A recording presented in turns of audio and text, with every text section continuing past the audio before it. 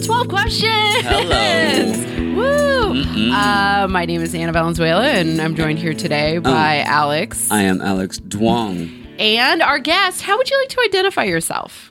Like sexually? Yeah. Well, because Yes, please. Because we interview so many people with like an anonymous sort of lifestyle, I will let people. Well, not I, but we let people just, if you decided you just wanted to be your first name or an alias or whatever you want to talk about. I'm Casey Coop. Hell yeah.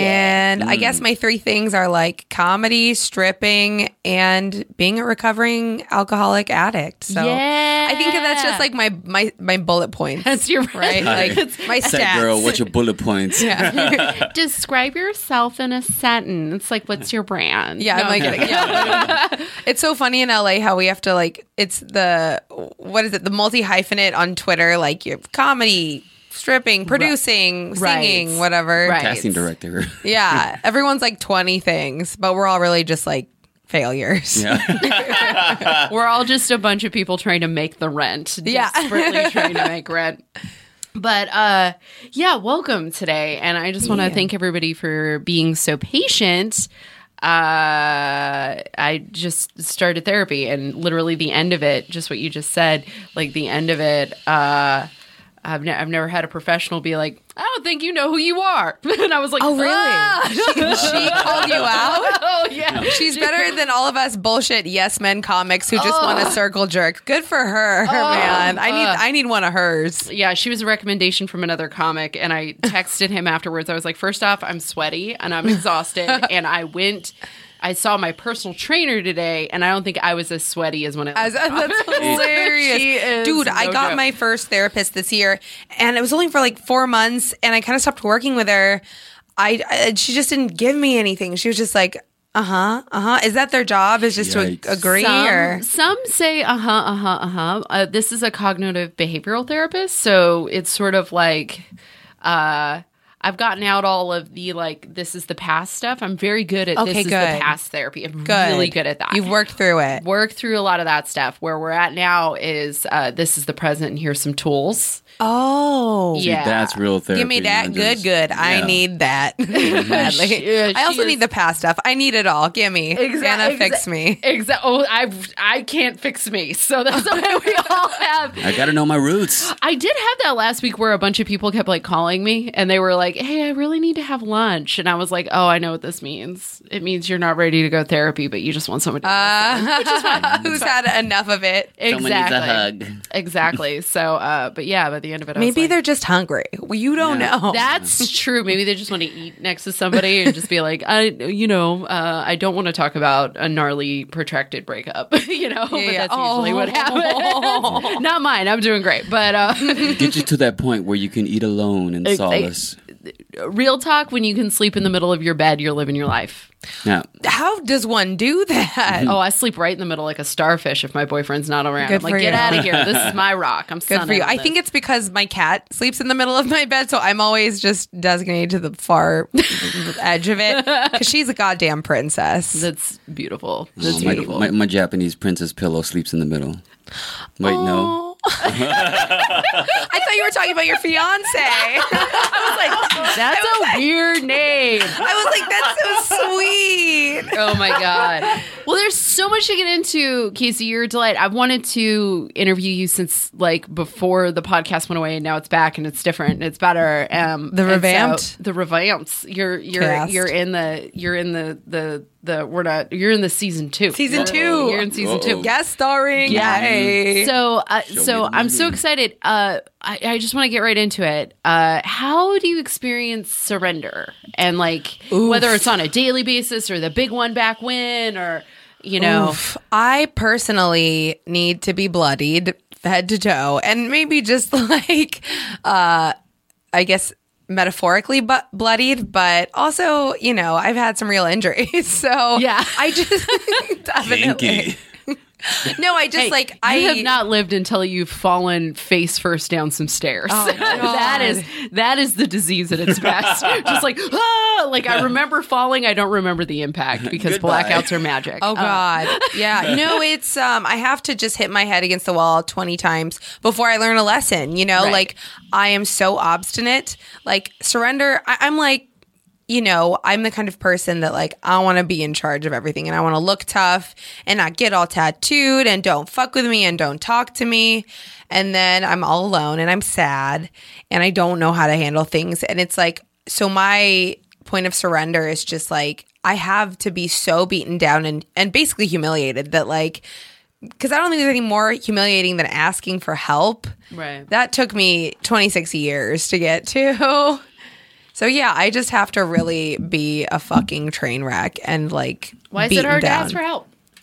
I just don't want to look weak, like growing up, like I think it's something about my mom, like she really just like has this thing maybe from her own traumatic childhood where she has to be tough all the time or just eat the spiciest food. She always takes scalding hot showers for some reason. Jesus. Her pain tolerance is through the roof. I don't know why. Am I your mom? Yeah. By the way, you were describing me. I'm like, how spicy can I get it? This shower isn't hot enough. Yeah, I broke my foot. Whatever. I just put on Doc Martens and Yeah. live my life. You shouldn't ask me that to be my mommy because of my mommy issues. I'm like, please be my Oh mom. no. I'm always looking for one. But I relate to that. I was conditioned the same way to just Yeah. be like tough as fuck. Look tough, don't ask for help, and then just get a lot of tattoos so people are afraid of you. Badge of honor. If they don't know you, if people know me, they're like, "Oh, she's an idiot." Like, if her tattoos mean nothing. But if they don't know me, they're like, they won't talk to me, which I love. That's fun. I love that people. Yeah, I don't know. I think that's conditioned in me to like look tough, be stronger than you. Just never ask for help. Right. What has been your most like insane moment in and out of recovery? Oh, wow. I know. I'm like, here's the question for you. Yummy. I did like this is such a great question because like I could go anywhere from like orgies with rugby Australian players in Vegas to like doing coke off a dick to like just really out there stuff. But I think the most insane moment for me that really I guess defines and the change in course of my life was at my rock bottom. It was the last night I was drinking and I was in Vegas, of course, naturally. And I was so fucked up on pills and my heart was racing out of my chest. And I was so just a husk of an empty soul, nothing there anymore. I just didn't care about living. I wanted to die. I was too scared to kill myself. And I remember I was walking through this casino with this scary, creepy man who gave me drugs. I was separated from my bachelorette party of friends that I'd come there for, or with, rather. Oh, a rock bottom with a bachelorette party? Yeah. Oh, isn't it sad? And Rude. As you do. I know. And they're all having fun and having martinis, and I'm like Pills. overdosing on pills with a weird dude. What kind of pills? What were your pills of choice? I asked for Molly, but I think it was like speed because let me tell you, I've never felt a high like that. And I've done a lot of Molly, and I took one pill and I was high for hours. I took another and I almost overdosed. Jeez. And I've taken tons of Molly, like 5 and whatever, and it wasn't anything like that. It's probably like speed or something. Go but- hard or go home. So I was walking through the casino, and I think this moment just is so insane looking back. Because of in the moment I felt nothing, this random lady walked by me in the casino and she was like, "Hey, honey, your dress is on inside out." Because I had just come from a pool and swam naked in front of this dude for some reason on a rooftop somewhere. I could have been killed. And I had put my dress back on inside out apparently, and I did not give a fuck. And I looked at her just dead-eyed and down at the dress, and I ripped off the tag and I kept walking. And looking back at that moment, I'm like, holy shit. First of all, I remember it, which is weird. Secondly, I just can't believe how empty I was. I didn't, like, I care a lot what I look like, even though I'm wearing, like, a shitty sweatshirt. And You're adorable right now. Oh, thank you. Also, Horror Nights was awesome this year. Have Oh you been my yet? gosh. I'm going in 2 weeks. I went to Universal last night with my family or with my parents who were visiting. Nice. Or yesterday, rather. And we went during the day. Nice. But I'm wearing a Horror Night sweatshirt from Universal. Shouts out. out. But I do care a lot about what I look like. I do, and how I present myself. And I just like didn't care at all that I was a complete train wreck and who I was with, and that I was just on the verge of death. Like it's kind of scary to when you get to that point of Right. not caring. And it's not like a cool, not caring, Yeah, what people think. I didn't go out in a blaze of glory. I totally get it. I was just like, I can't hang anymore. I can't do this. So yeah. And it was like 26. I'm 20, or maybe 29 this month. And I was like, am I too young to get sober? Or a part of me said, because everyone's like, oh, your 20s is a party. It's the best time of your life. Go hard. And then part of me was like, oh no, I've wasted all these years. And so it was like this weird, like, I'm too old to get sober. I'm too young to get sober. Turns out any age is just right. And I'm glad I did it before, fucking dying. Yeah. I can tell you some new therapist told me today about that because I got clean when I was 20. Oh, good for you. What? Yeah. That's amazing. I don't mean to brag. No, it's awesome. But what happened was I was trying to reframe, like, how do we look at these experiences? And maybe, that was a positive part of my life in its own way. You know what I mean? And then she said something to me. I said, and then there's kind of the age element. And she goes, it's so great that you got it at that age. You got the kind of the bad girl phase out of your life at that age because it's way harder in your 30s to turn your life around. And I was like, oh, that's such a way to look at it. So rather than it being like too young or too old, at 26, that's kind of that's right in the pocket. That's the golden time. I think so. It hit me too because I worship Amy Winehouse. I have her tattooed on my arm. And the 27 Club, I was fast approaching, and except for without all the fame and money and success, just a fucking open mic comic loser. God. But it made sense to me, the 27 age, for some reason, because it just reached that fork in the road of like kill myself or overdose kind of accidentally or whatever, just not caring about my life, or get clean. Like I hit a fork in the road where I was like, oh, I see how all these people died at 27, Right. At least that was the trajectory I was on. And was it that night that you were with that weirdo all hopped up on meth that you were like, too much, this is too much?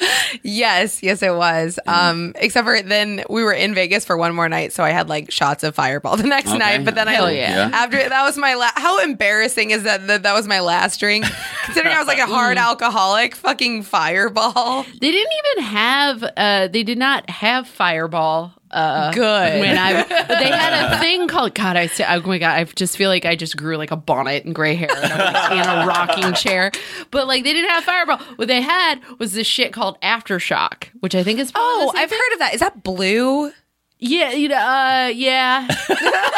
There was a blue one. Like it was when it was coming up out of my mouth. Yeah, there was like a blue one and a red one, and then the red one is the cinnamon flavor, and it gave you the worst hangover. It was the fucking worst. But it tastes like candy. But it tasted like cinnamon candy. And I thought Fireball was bullshit because like I liked my straight Jameson, which Alex and I were talking about at the end of our run. It was all Jameson all night, every night. Yeah, because you're just like, what is the point of all this other stuff? Yeah, like, let's get right to the heart of it. Yeah, I want my drinks to taste like burning.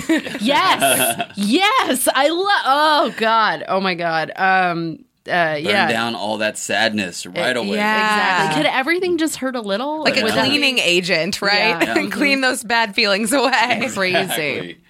That's so crazy. So how do you make decisions in your life?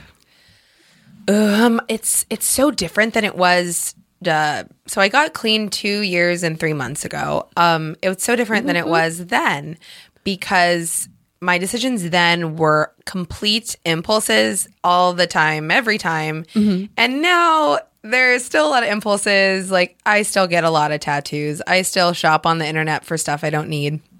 Because I'm an addict. I'm addicted to everything that makes me feel differently. But at least I have a pause now. And what I mean by that is like before I get a tattoo that I thought of the day before, which I did a couple of times. Is that your Japanese Asian princess pillow? Yeah, for sure. Her name's Miko. She's 100% cotton. Oh my gosh. She's all natural. I now... I pause and sometimes I ask, the universe or my higher power, like, show me the way. And it feels hokey sometimes, but I do it anyway because I just like, when I react to like every impulse I have, which I did for years, I throw guys' cell phones into traffic and I punch them in the nuts right after. And I get a random tattoo and I just burn a bridge, or I've walked out of multiple restaurant jobs and then, became a stripper. And I just like, I react to the world and I react to every feeling because my feelings used to be facts. They used to be, that's the hard and truth. And other people just don't get it because they don't feel as hard as me. And maybe I still sometimes think that way, that like I just feel extra harder than other people. And maybe it's true. I don't know. The point is, like, I can't just act on all those feelings because I end up just like essentially in my life in flames around me. So now I try to I actually have meditated my entire sobriety, like every morning, and I'm up to like 20 minutes a day. Wow. That's fucking changed the game for me. Like oh my God. Because like I come from a family of extremely anxious, type A, uptight people. And I am extremely anxious, uptight, and type A, and like my anxiety has ruled my life. And meditation has like, sometimes even when I do meditation, I'm anxious. I'm like, what am I doing here? And I'll scratch my face. I'm like, why did I scratch my face? I'm meditating, That's me. Anytime I meditate, I'm like, why are we here? What's going on? Why are you talking about this? Why are you thinking something? What are you doing? Like it's This just, isn't meditating anymore. yeah, it's like, There's it's things a, to be done. Yeah. it's a thought mosh pit for me. Today, when Yeah. I was meditating this morning, I had been trying to reword a tweet for the last 2 days, and I tweeted and deleted the same kind of thought a couple times, and it came to me in my meditation today, and I'm like, no, I want to stop the meditation and delete the last version and tweet this version, but I didn't stop the meditation. But anywho, I guess the point of all that is like, meditation's helped me like slow the fuck down and like stop reacting to every feeling. Yeah. Because sometimes now when I make decisions, I'm like, okay, Casey, do you want to call your boyfriend and yell at him for something he hasn't done? Or do you just want to like breathe and like, like go clean your bathroom, do something else in the meantime. Right. That can literally save a relationship. That one fucking breath can save a relationship. True. Casey and I were talking earlier about relationships and how it's so important just to, the whole do the right thing, do the next right thing all day long quote that they have. And I feel like a lot of that is logic based and not emotion based. Because a lot of relationships I've walked away from was like, we went out with this girl for like 4 years, and one day, like in high school, I was like, not anymore. I'm not feeling it. I'm having this one moment of silence. I'm breaking it off, and she was devastated. I broke up with her right before her best friend's wedding. Whoa.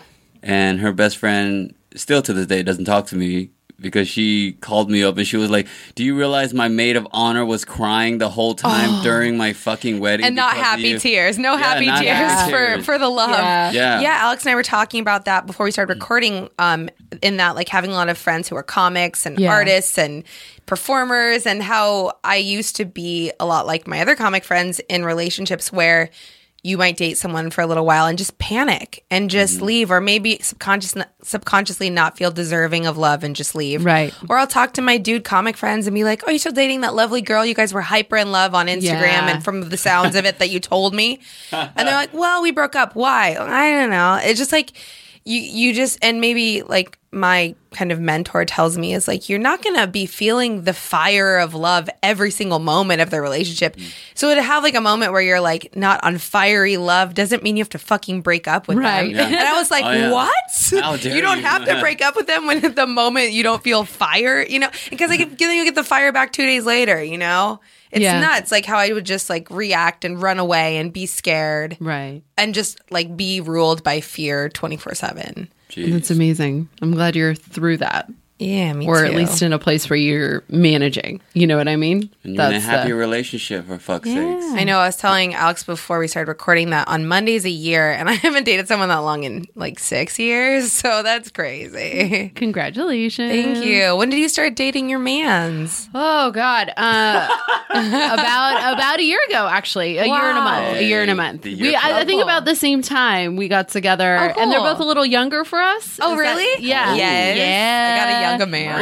It's the best, guys. It really is. And he's just The best. actually like way more mature than like Yeah. 35-year-olds I've kind of fuck, dated, whatever you want to call that bullshit. Yeah. I wouldn't whatever. even say dated because like none of them want to commit. So Exactly. Yeah, no, dude's same way, just super mature. Most people think he's older than he is because he's very like, he's going to be a banging 40-year-old. You know what I mean? That's the thing. Silver Fox. Yeah. The you'd mentioned the decision to strip. And that's the thing, because you started doing that in recovery. yes. Yeah. Oh, actually, no. Before? But it was only 3 months before I got clean. okay. So people are always like, "How do you do this sober?" And actually, like, it just was like a totally different experience when drunk and high versus when I'm like clean and sober. Because like I think I experienced both the stereotype of it and like what a lot of is the truth for a lot of sex workers and strippers, which is that it's just a job or it can be really fun. The best analogy I've heard is like, I'm gonna butcher it, but it's basically like you're a surfer riding the wave and you can go under or you can just ride the wave. Right. And sex work and stripping can be really fun. Like you're just dancing around with your friends, playing dress up, making easy money, getting paid to dance. If you just kind of like stay with the positive, don't associate with all the bad people or the the dark side of it. By the way, every office operates that way. Everywhere Right. you work, there's somebody who's, kind of a dark, skeevy person. Yes. They just might be named Linda and they might work in accounting. But then there's also like a fun side if you just kind of like, and that's where I was at when I was drinking and drugging and I started dancing because like I'm a good dancer and I'm a huge flirt and at the time a sex addict and I was like, this will work for me. I need to save up for a new car. My car was just an old beater car and it finally broke down, And I was just like, I just want to get a car and if I like this, I'll continue and if I don't, I'll stop. And those 3 months I was still drinking, I was just such a mess and I fucking kind of inadvertently turned all the girls on me because like when a baby stripper, which is like a girl new to stripping, comes in and is just like there's like unspoken rules basically that make the hustle for the girls work because you're all independent contractors, you don't have like a person telling you what to do except for the other strippers. And if you're hustling the wrong way, doing too dirty of stuff, there are certain rules and stepping on the other girl's toes and that kind of inadvertently messes with their money. So it was horrible. I was like a baby stripper. I was at rock bottom with like a sex addiction, drug and alcohol addiction, and I very suicidal and just a wreck. And all of these strippers hated me. And I was like, no, but stripping's the end of the road. Like, this is all I have. Like, all I have is going to like a more kind of hardcore club where maybe it's all prostitution and I'm not ready for that. Like if the girl's here to like get me fired, And I was like, oh, like I left my restaurant jobs because, I don't like my managers telling me what to do because I'm very obstinate, alcoholic once again. Right. But I'm like, no, there's no other backup. Like this was my backup plan. Right. And then when I got clean, it took the girls a long time. I don't blame them, but basically they kind of come around to me. And some of them really just fucking hated me. And they'll tell me that now. I mean, the girls at strip clubs aren't, going to sugarcoat it. Mm-hmm. But now we're so close. Like, people there love me because, like, I got sober and I was able to work on, like, all the shit that made me act like a mess and act selfishly and offend people and fuck up their money, by being selfish, So yeah, in the strip club, I knew this girl Malice who still works there, and she has like 16 years clean off of like heroin and homelessness and 16. The most intense childhood stories I've ever heard with addict parents. She's just really been through it, foster care, and she's like head to toe tattooed, mohawk. She's in her 40s, but she looks like she's in her 20s. She's in like all these music videos and B films, and she gets flown places to film stuff, and because she's just kind of like just like an icon. She has like hundreds of thousands of Instagram followers. And I saw her having like the most fun out of anybody else at the club. And she didn't preach about being sober. She'd just tell kind of stories in the locker room and mention her sobriety. And I was like, this bitch is really doing it. This bitch is tattooed. This bitch is mohawked. This bitch is an icon. And she's not stopping stripping for nobody. And I was like scared that if I got sober, like people would try to tell me to stop dancing. And people kind of did. Yeah. Some people kind of did. There is a old school kind of idea of how women should behave in 12-step programs and where sexuality is in any way, whether it's marketable or not or whatever, it's, you know, the lady. I'm trying to describe the lady. She sits in the meeting. She knits a lot. She kind of goes when people share. And she definitely, like, she goes to coffee. She doesn't say much. And she kind of will occasionally be like, well, you know, so-and-so's sleeping with blank, blank, blank. And it becomes this and sort usually they're like living off their husband's money anyway. Exactly. They're not, like, they don't have shit to worry about. And so and I'm not but it's also like ironic because like you're living off a man and his money anyway. It's like the same thing as sex work. Basically. And so I reached a point, or it's, you know, something different. Like I reached a point in my step work and I was single for the first time in forever, and I had a therapist, and at the time, I had a therapist tell me, like, you need to learn how to casually date, and you also need to learn how to, like, have casual sex. It's like a real thing you need to learn, because every time you get naked, you can't fall in love. That's just not okay. Like you're getting wrapped up in these, like, the contrary action was to not get wrapped up in these super enmeshed relationships just because I slept with somebody one time. Yeah. Oh my God. I had so much issues with that. I was the same way. Right. And so I, you know, as I started to explore that, I had a sponsor tell me she was very, very uncomfortable because of her own stuff and her own, and we talked it out, you know? Yeah. You know, what's interesting is like what I learned being around 12 steps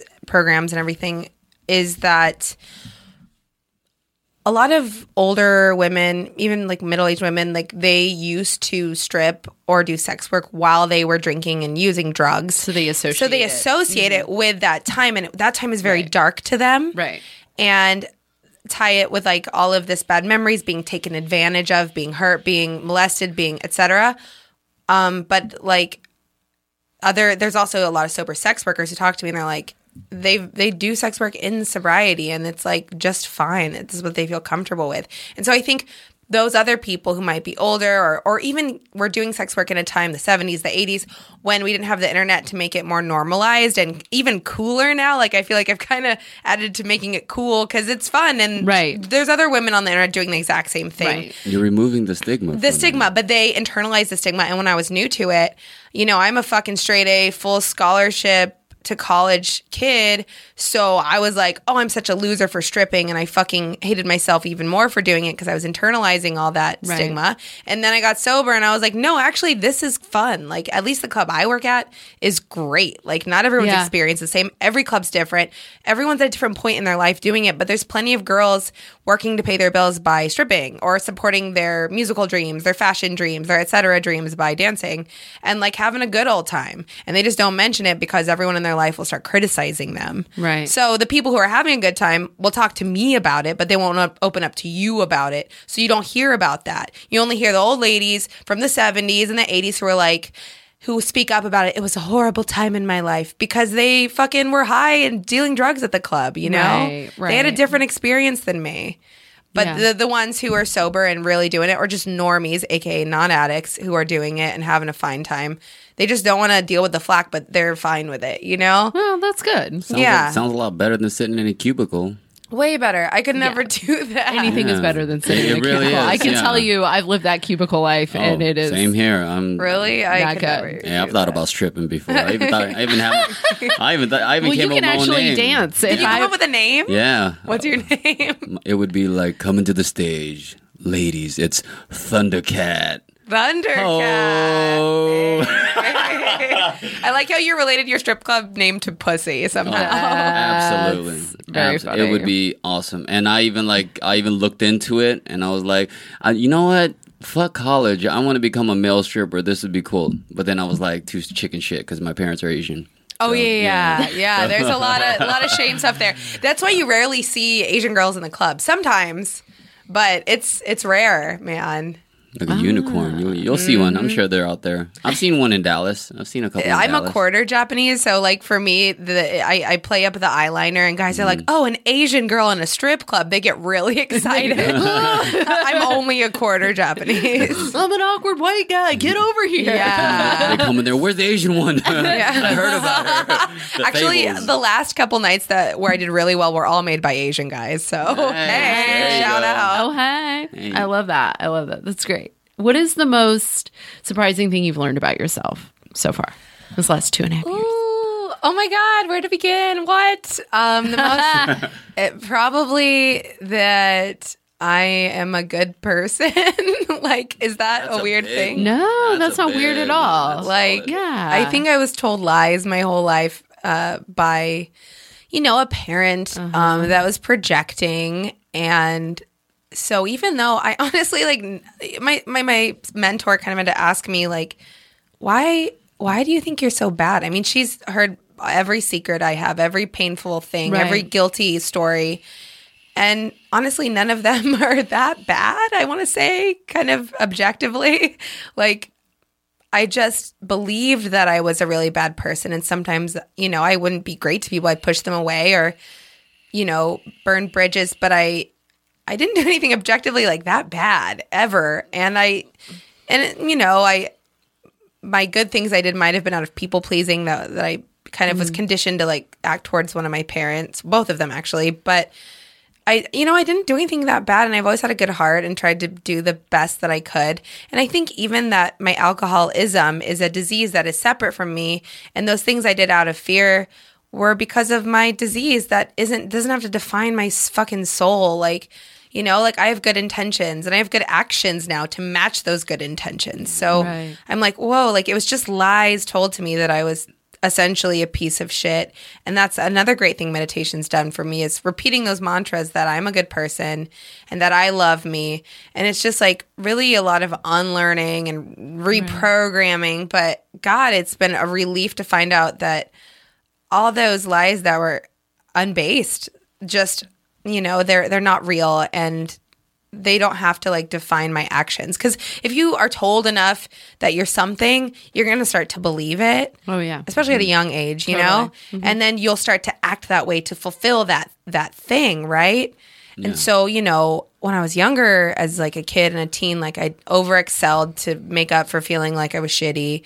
But then into my 20s, I was like, no, you're always going to think I'm shitty, parent. So I'm just going to be a fuck up now. You Yeah. know? It's self-fulfilling, I guess. Yeah, Like, absolutely. I'll show you the monster. Yeah, like, okay, well, these positive things didn't impress you. Maybe these negative, this negative acting out will scare you. Right. Or make you give more attention to me or whatever. Right. Totally. A small moment I experienced when I was at my sponsor's house for the first time was that I accidentally kicked over a dog bowl of water. And I just said to myself out loud, I was like, "Oh, Alex, you stupid piece of shit. Yes, Jesus yes. Christ." And he's like, "Hey, what's that? You know you can just grab paper towels and wipe that Yeah. up, right? Yes. Just water. It's just water that you can dry up and it's just water." It's those little moments, though. I had Yeah. the same type of thing of just like learning how to forgive myself for Whoa, being yeah. human. Yeah. For being human. It's an accident to kick over water and it dries up Right. like it's nothing, you know? But Yeah. I was the same way, just self-flagellating for anything and nothing at all, actually. Yeah, my sponsor I would tell her something or misdeed, even in recovery, and she'd go, "How old are you?" And I go, I'm 30 something, 35. And she'd go, so that means you were born in 82. I go, yep. And she'd go, "Oh, I was doing that before you're out of diapers with clean time, so calm down." That's so awesome. What Yeah. a relief. Yeah, just like what a relief. Like, well, we're all same as each other, and that when we take the shame out of it, it's so much easier to get into that contrary action because it's like, oh, wait a minute, well, then I'll just do this thing that makes me feel good, and then Yeah. it's like, oh, But when there you're we go. shrouded with shame, and like shame is, I love the topic of shame, and I've read books about it and everything. Are you a Brene Brown girl? You ever No. get into that?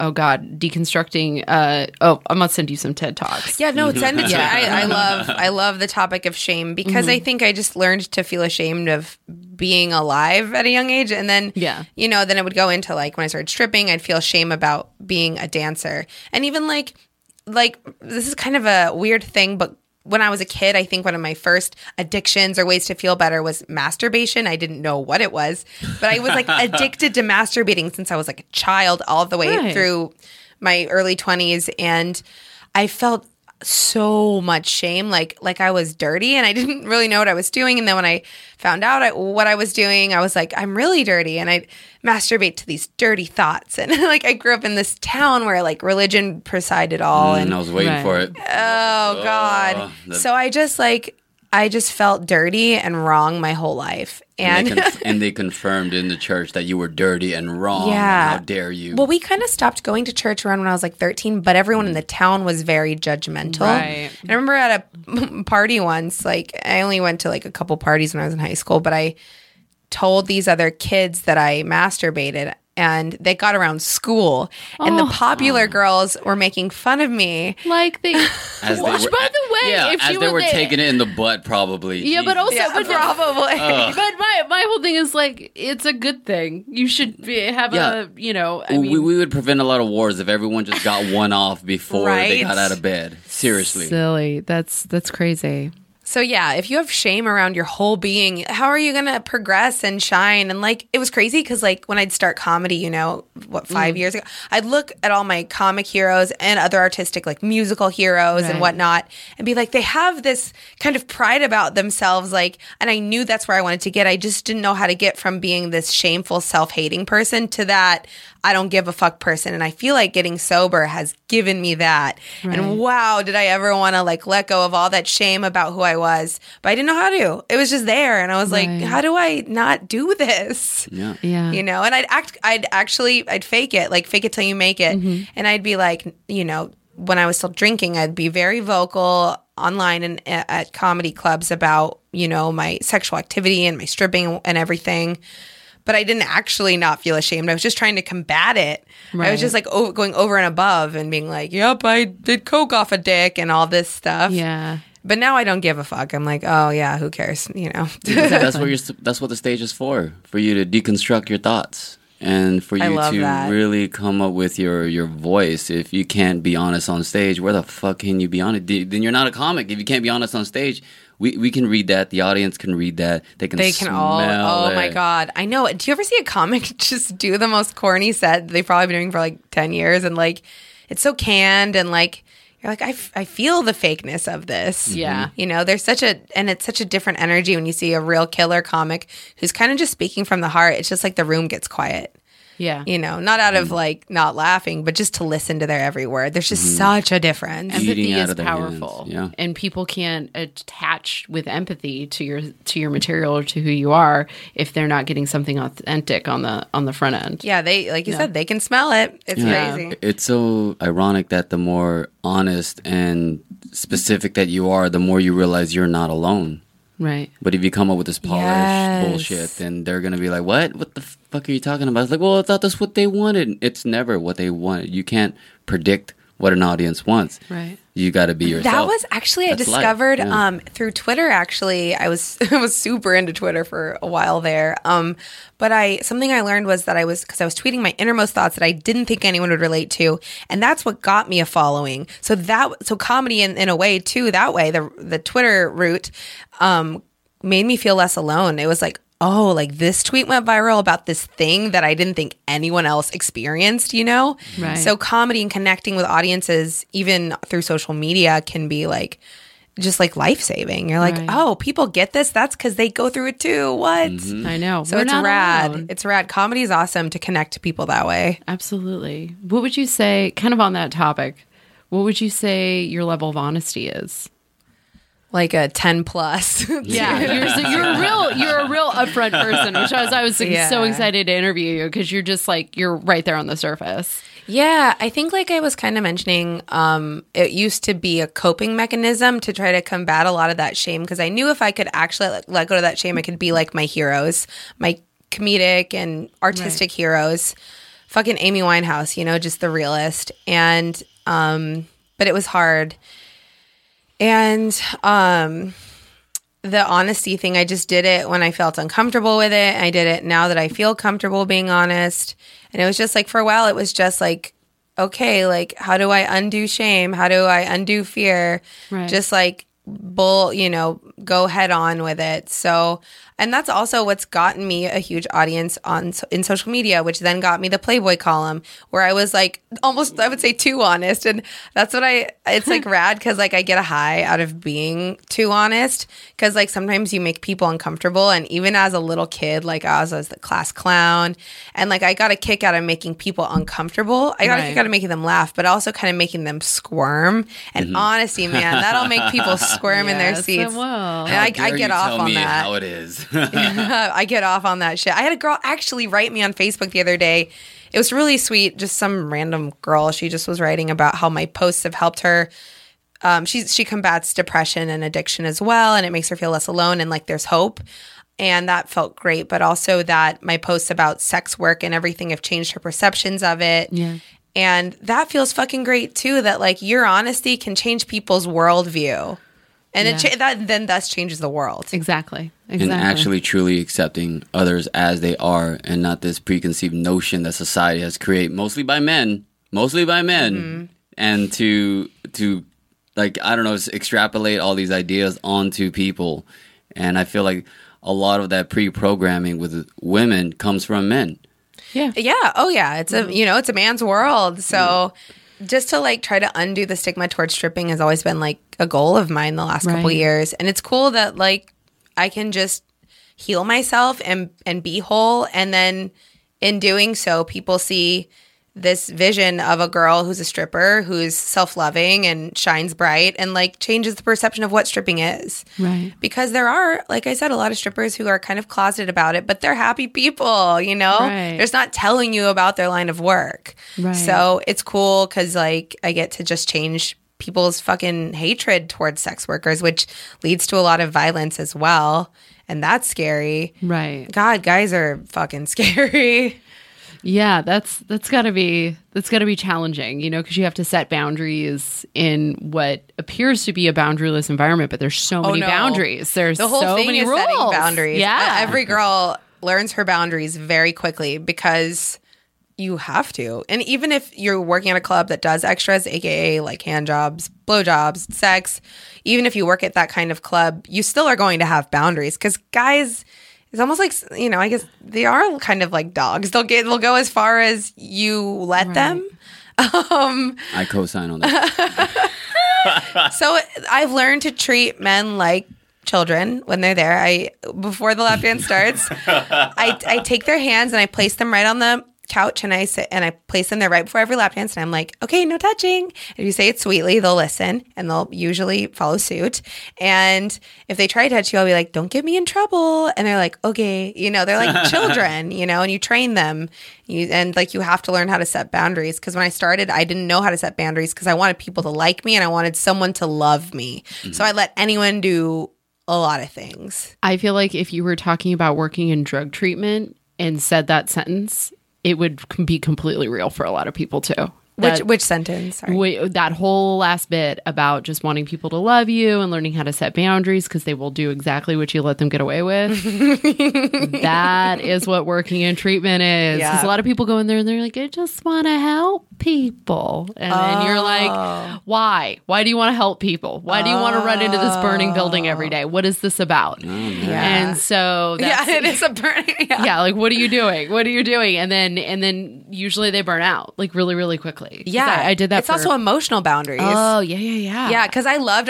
It's just like you're saying. Like, so the people in treatment are kind of like my strip club customers sometimes, in that like you can just share energy with them and get on their level. Yep. Like, and also I'm really fucking good at my job. I'm super charming. Like I can get on almost, I would say, any guy's level if he's uptight, loose, nerdy, jockish. I can kind of always get on their level somehow and charm them and make them like me. It's fucked up, but I guess I'm good at manipulating. But it's a shared energy that to get on their level, and it's like weird. It takes a while, but you learn how to make emotional barriers, so you're not really letting them in, and you're keeping the conversations brief.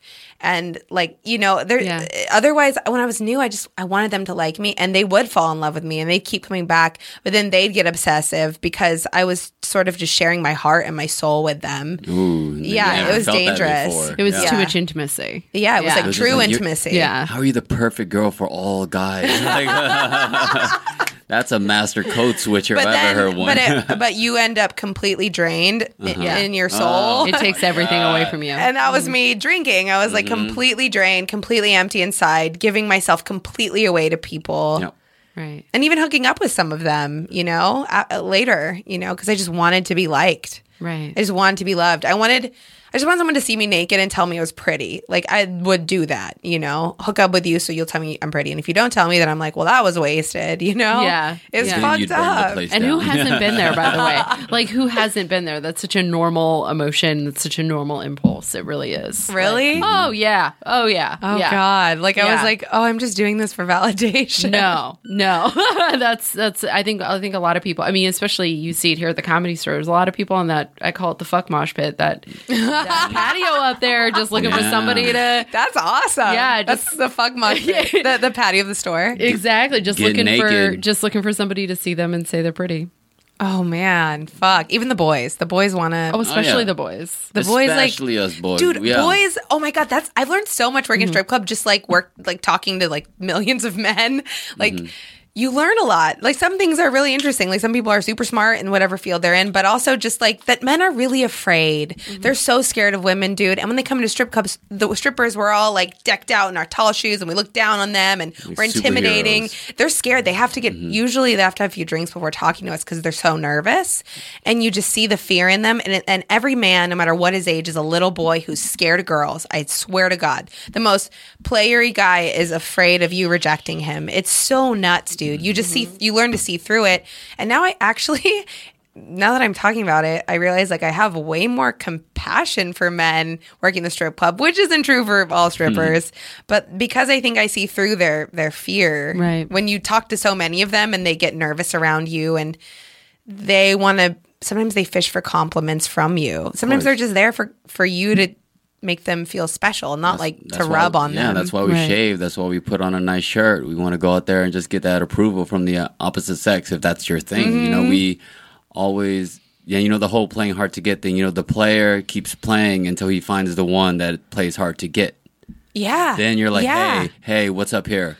Okay, I need to double down. It's Yeah. the premise of every single fucking rom-com, It's right? true. It's just like, oh, Jude Law finally goes after the girl who doesn't want Jude him. Law. You know, that's my Yep. that's my guy, Jude. Shout out to Jude. Misplaced character actor Jude Law. Oh, God. Oh, you tiny man. That's so funny. How do you deal with fear and anxiety? Well, now that I can't drink or do drugs, I shop. No, not actually. My addictions have all pretty much subsided. I do sometimes online shop or get the occasional tattoo, but like I guess like by helping others now is like a big tool in the tool set. Just like calling other people, asking how they are, showing up for other people when they need me. Because in the past, I never showed up for anyone. I didn't wish my Right. family happy birthday on their birthday, and it just makes me feel better now to just Yeah. like help other people. Sometimes I close down. I'll just shut myself in my bedroom, but a lot less than I used to. Yeah. That's actually not that common for me anymore. So yeah, I do. Sometimes I write about it. Sometimes I just like, what do I do? I have a dog now, which is like super helps me deal with like anxiety. Yeah. Yeah. So helping other people, I guess, and occasionally shopping. Of course, you got to. Yeah. What are the character defects you have to work on the most now? My biggest ones that I've learned are people pleasing. Which is just manipulation. Yeah. Actually, that one, it was weird because it came up so much. Like, I learned Yeah. that in my behavior, that my first year of sobriety, I really did a lot of work on it. And I feel like it's way curbed compared to what it used to Right. be. But it'll still pop up. Sometimes I'm Yeah. like, whoa, I thought I had that under control. Yeah. But it comes up sometimes. I think for me now, being in a relationship for almost a year, what I've learned is like the big one for me is trusting others and just insecurity, jealousy, and trusting a man, like trusting a boy, a partner, trusting even women, like my friends. Like, Yeah. dude, I never thought I had an issue with women. Like, I always considered myself a feminist and had girlfriends. But I do have a lot of mommy issues. And I think looking back, a lot of my friendships with my closest female friends were super fucking toxic. And I gravitated towards women who put me down a lot. And I was their sidekick and they were hotter than me. And they knew it. And I was the wing woman. That's real for me, by the way. Really? Yeah. And I do just the same, didn't, but I didn't think I was that way. I Yeah. was like, I've always had a lot of girlfriends. And they're usually like super chaotic, and then Very. like, have mental health stuff or other stuff. Very. Like there's a very specific model of woman I'm chasing. Me And too. it's my mom. Yes. They do. They have a lot of issues themselves, a lot of eating disorders and self-harming themselves. And even when I would have these packs of girlfriends, which I always did, looking back, I made myself be the butt of the jokes because I was always a class clown. I was super obnoxious and funny, but I'd throw myself around and I'd make fun of myself constantly. So all the girls would be laughing. They loved me. My girlfriends loved me, but I didn't necessarily love them Right. so much. I liked them paying attention to me and laughing at my jokes and being like, Casey's so funny. So just like fucking building healthy relationships and real relationships Yeah. with women, and then learning to trust my boyfriend. He's always been great. But man, fucking intimacy scared me before sobriety. Why are you so great? Yeah, you're too good to be true. How dare you? What? Mine's always, because a lot of people in my life have died. Mine is always, please. Why are you still alive? Yeah. Like I said that a couple weeks ago. I was like, "Hey, don't die." And he was like, "What?" And I was like, "Just saying." Seriously, Just saying. seriously, it's that don't abandonment leave stuff. me. Yeah. No, put on this bubble wrap suit. Yes. Or even like I was watching a show the other day and it was like really touching, and I just turned around and I was like, "Hey, why do you love me?" And he was like, "Wait, what? What's going on here?" And I was man. like, I have so many moments where I'm like, Yeah. you haven't told me I'm pretty in a couple days. Like, it's bad, and I have to catch myself, and I am working on it. But Yeah. I am only a couple years into sobriety and actually knowing about these sort of defects. And it sucks, though, because I know it puts a strain on our relationship to just be fishing for validation. Be like, "Oh, do you like my outfit? Like, do you love me? Do you miss me?" Like, I ask these questions, and I'm like, stop. Like, Right. it's I hard. feel that's normal up to an extent, though. The whole like, hey, what do you think of this, or what do you think of that? Because I feel once we really like someone, we seek our validation or little like little brownie points, if Yeah. you will, from other people, Yeah. from not other people, but like their significant other. The Like, person we love. absolutely. My fiance does it all the time. She's like, hey, what do you think of this? And I'm like, I don't know. And she's like, oh, okay. Because if I give her a compliment, which is fine. That's fine. Compliments are just normal. I feel like there's nothing wrong with a compliment. And if I'll dress a certain way, I'll put on a shirt and I'll be like, hey, babe, what do you think of this? And she's like, oh, that looks good. I'm like, yeah, that's the one. But you That's know the what's one. bad is like I'll be like, do you like my, I cut my bangs. I'm like, do you like my bangs?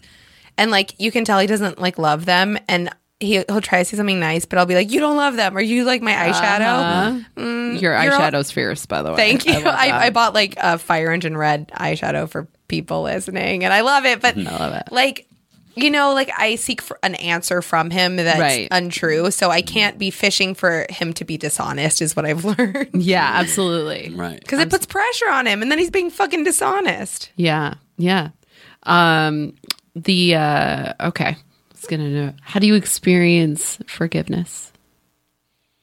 I didn't think it was ever possible before, but I think just it started with forgiving myself. And then I'm like, oh, I actually have compassion for other people and their mistakes now. Because like Alex with the kicking the dog bowl thing, it's like I could just breathe the wrong way and hate myself. And then if someone else breathed the wrong way, I super hated them because I couldn't forgive myself for breathing the wrong way or whatever it was. Right. So like I just like have to forgive myself first now, and I'm working on all this self-love. And then all of a sudden, when people make mistakes, big or small, I'm like, oh yeah, they're people. That happens. Absolutely. It doesn't define them, just like it doesn't define me. And that's so relieving. So relieving. My mentor was just like, you have to she essentially taught me to forgive myself in order to forgive others. And it was just Right. baby steps for the first year. And it still sometimes is. Right. Yeah. Yeah. Cause I just was like, everyone's a fuck up. People can't do anything right. And it was really because I felt that way about me. Right. And so it's hard to go about the world when everything's wrong all the time. Yeah, they say 80% of how we treat people is how we feel about ourselves. Right. Oh my God, it's so true. And that's why now 80%. that's an amazing statistic to know. Cause like even now, like say a guy disrespects me at work. which isn't that often. I hate when people just think it's like all the time. It's like, no, it just happens once in a while, just like any Right. place. Actually, I was Yeah. disrespected 10 times, if not 20 times more when I worked in restaurants, actually, all the time. But when a guy disrespects me at my job, it's like, whoa, that was out of nowhere. That's because he hates himself. I'm a stranger to him. I'm just a fucking dancer, you know? Like, Yeah. like that's all happening inside of him. And that sucks because that must be painful. Yeah.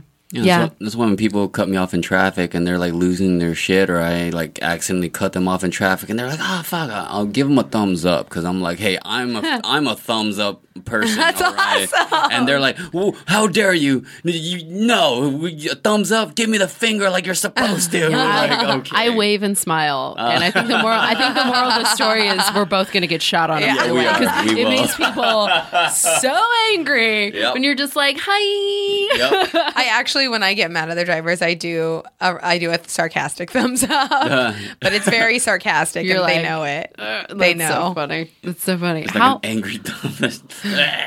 What's been your weirdest amends? Like, what's been your most interesting or powerful or weirdest or amends?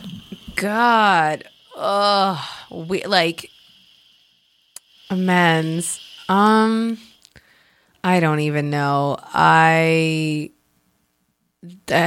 Where to even begin, dude? Oh, one time, and this was something I did in sobriety, so I fucked up when I was already sober, to a coworker. Oh, you mean you were human? Great. Yeah. They just feel a little more painful when you do the fucking up. Oh, yeah, yeah. You sober. feel it so hard. You're like, I thought I was going to be a perfect person now. What? Well, it was humiliating because the amends kind of came organically, and it was in a very small room full of a lot of people who had ears to listen. I'm very uncomfortable. So, like at work, like a couple girlfriends and I had this kind of chain text message going, and one of the girls at work had gotten brought up on it, and I contributed to some of the shit talking on her. It got back to her when she got into it with one of the other girls on the chain text. Told her like, "Well, Casey doesn't like you either," and she and I were kind of friends. And that was backstabbing of me because I made it on the surface, like I'm people pleaser. I made it look like we were still friends, but I was starting to like not like her for some of her actions. But I didn't go to her and be like, talk to her about it. I just talked shit about her. And that girl, when they got into it, was like, well, Casey's not even your friend. Ah, damn it. Damn. But that's what's supposed to happen because I needed to like be a grown up and be like, all this shit talking that was my favorite thing to do as a high schooler, like shouldn't still be in my vernacular.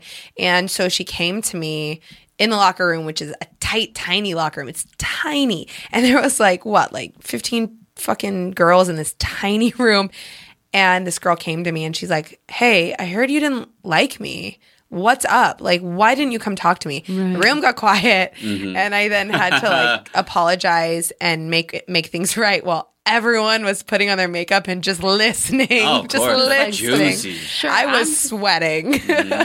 But I made amends and I was like, you're right. Like, I talked shit and I should have come to you like a grown up.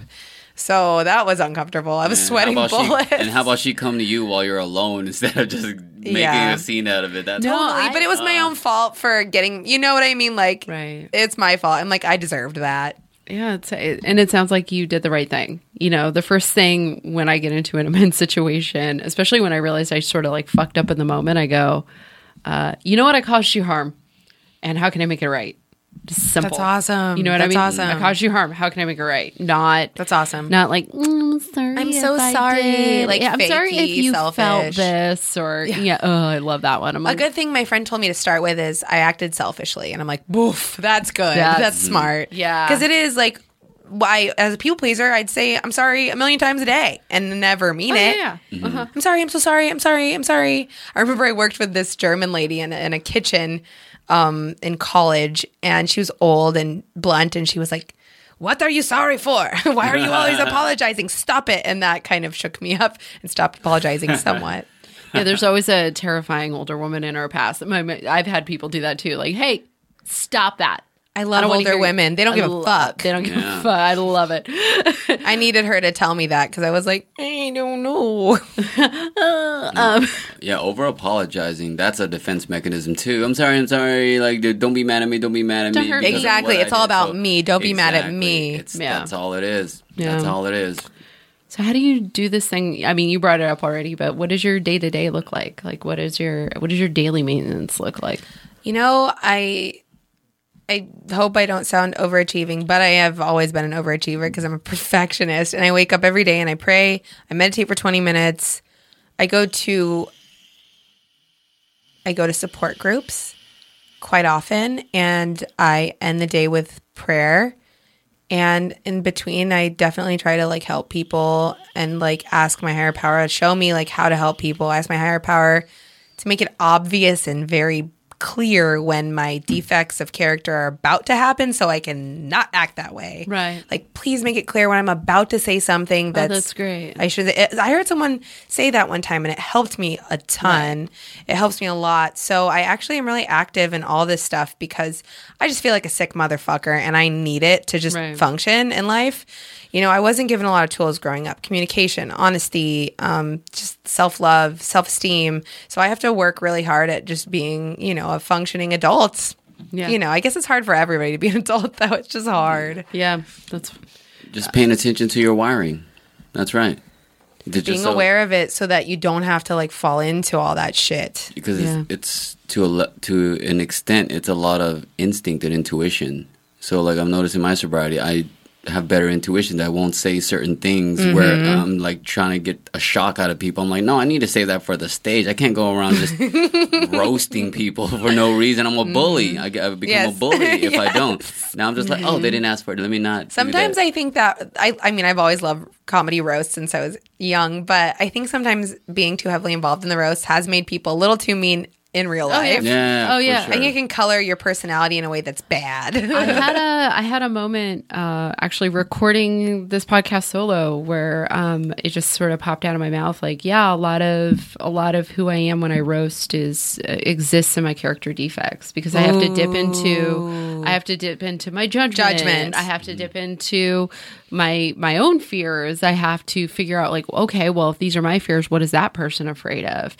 And so I've kind of been on hiatus with that because I need to figure out if I'm going to do it, how to do it from a place of real love. Because it starts making you feel shitty. Like, that's why I've not been doing that much stand-up this last year when I used to go all the time, is because even just the stand-up environment and sometimes what I would write didn't feel healthy and it just made me feel gross and bad. And so, yeah, like my thing has kind of switched to more comedy writing and writing my book and like doing my podcast and doing projects that make me feel creatively stimulated without feeling toxic, you know? Because stand up, I mean, I'll always love stand up. I love being on a stage, telling jokes, getting laughs. Like, it's my favorite. But if I'm feeling like I'm slipping into that fucking sewage again, I can't do it, dude. Yeah, it's not worth it. So good for you for knowing. Yeah, it just like I think it's a thing I've known for a long time. I just haven't admitted it. And so, and what happened was I started to look around and be like, well, that bugs me about that person, and that bugs me about that person. And then I was like, wait a minute, I do all that. So real. Ooh, so it's a very delicate thing. It's a very delicate freaking tool a weapon that you're swinging around. You got to be careful. A lot of people don't know how to use it. They get it and they're just like, oh, you know, I guess that's like every. Well, that's how we became funny was as a defense mechanism from bullying and abuse. Like, becoming funny doesn't happen in a fucking vacuum, you know? Yeah, exactly. So roast responsibly, guys. What would you say your relationship with your higher power is like? It's like, sometimes I feel like it's not there. So I always try to connect throughout the day by praying. I feel like I never consciously had the thought, since I got sober, like, God's not real. But for a long time, I think I didn't think God was real. I've dipped in and out. I've had atheist moments. Yeah, when I got sober, I was so desperate that I was like, sure, I believe in God. Yeah, God just saved me from dying alcoholic death. But maybe there was a deeper part of me that didn't believe, that didn't want to believe. So like I was like going along with it, but like the deep in my heart, I was like, nah.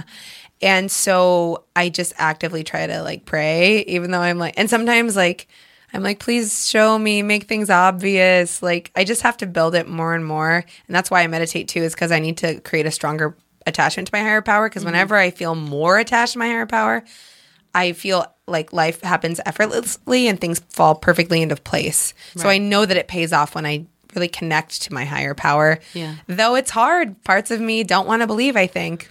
Yeah, I think it's natural to. Well, and here's what I found out. I don't know anything about my higher power, but I do know that it is a thing.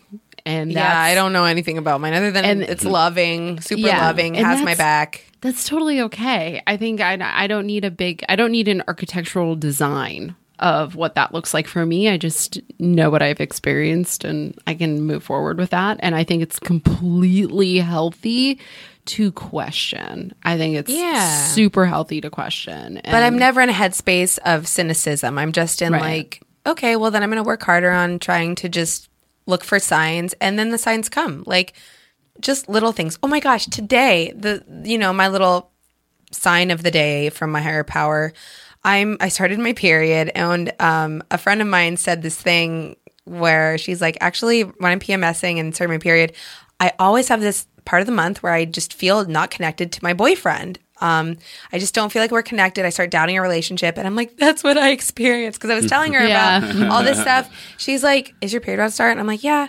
And so I knew that from last month, and my period was about to start, and I knew that, but I still am feeling disconnected from him because that's my hormonally, I'm off.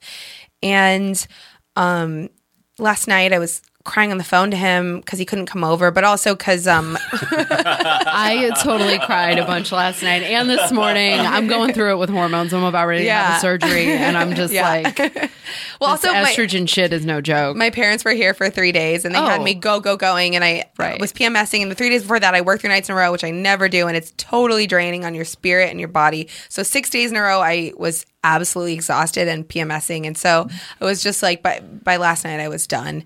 And then he's like, I can't come over, I have to study, and it was understandable. He had a big test, but so I was like, I need you're neglecting me. Like, I'm not getting enough from you. And so my little, I guess, moment of the day was I was scrolling Instagram, and this awesome girl I follow posted a video of someone who was just like, we have to come to our partners and come to others full. We have to come full. Like, we have to do things to nurture ourselves and come full. We seek too much validation from our partners and other people. We have to nurture our souls, do the things that make us feel fulfilled, and not come to them for the other half. And I'm like, whoa. And so I did actually feel like my higher power was super speaking to me in that video, because it just like, I was like, I've been seeking a lot more. I'm being more needy with my boyfriend because of my parents were here and working a lot and feeling empty, feeling totally drained, underslept, exhausted, emotionally spent. And then I'm like, why don't you come fill me? And I saw a video and I was like, no, my higher power is like, you need to take care of yourself, dude. Like, stop doing this to him. He's so busy and exhausted too. Right. So I was like, fuck. But yeah, I see little signs all the time. Yeah, that's great. That's what I needed today. Thank you for that. So I definitely had to be like, this is, with my boyfriend, I've had to be like, this is a temporary condition.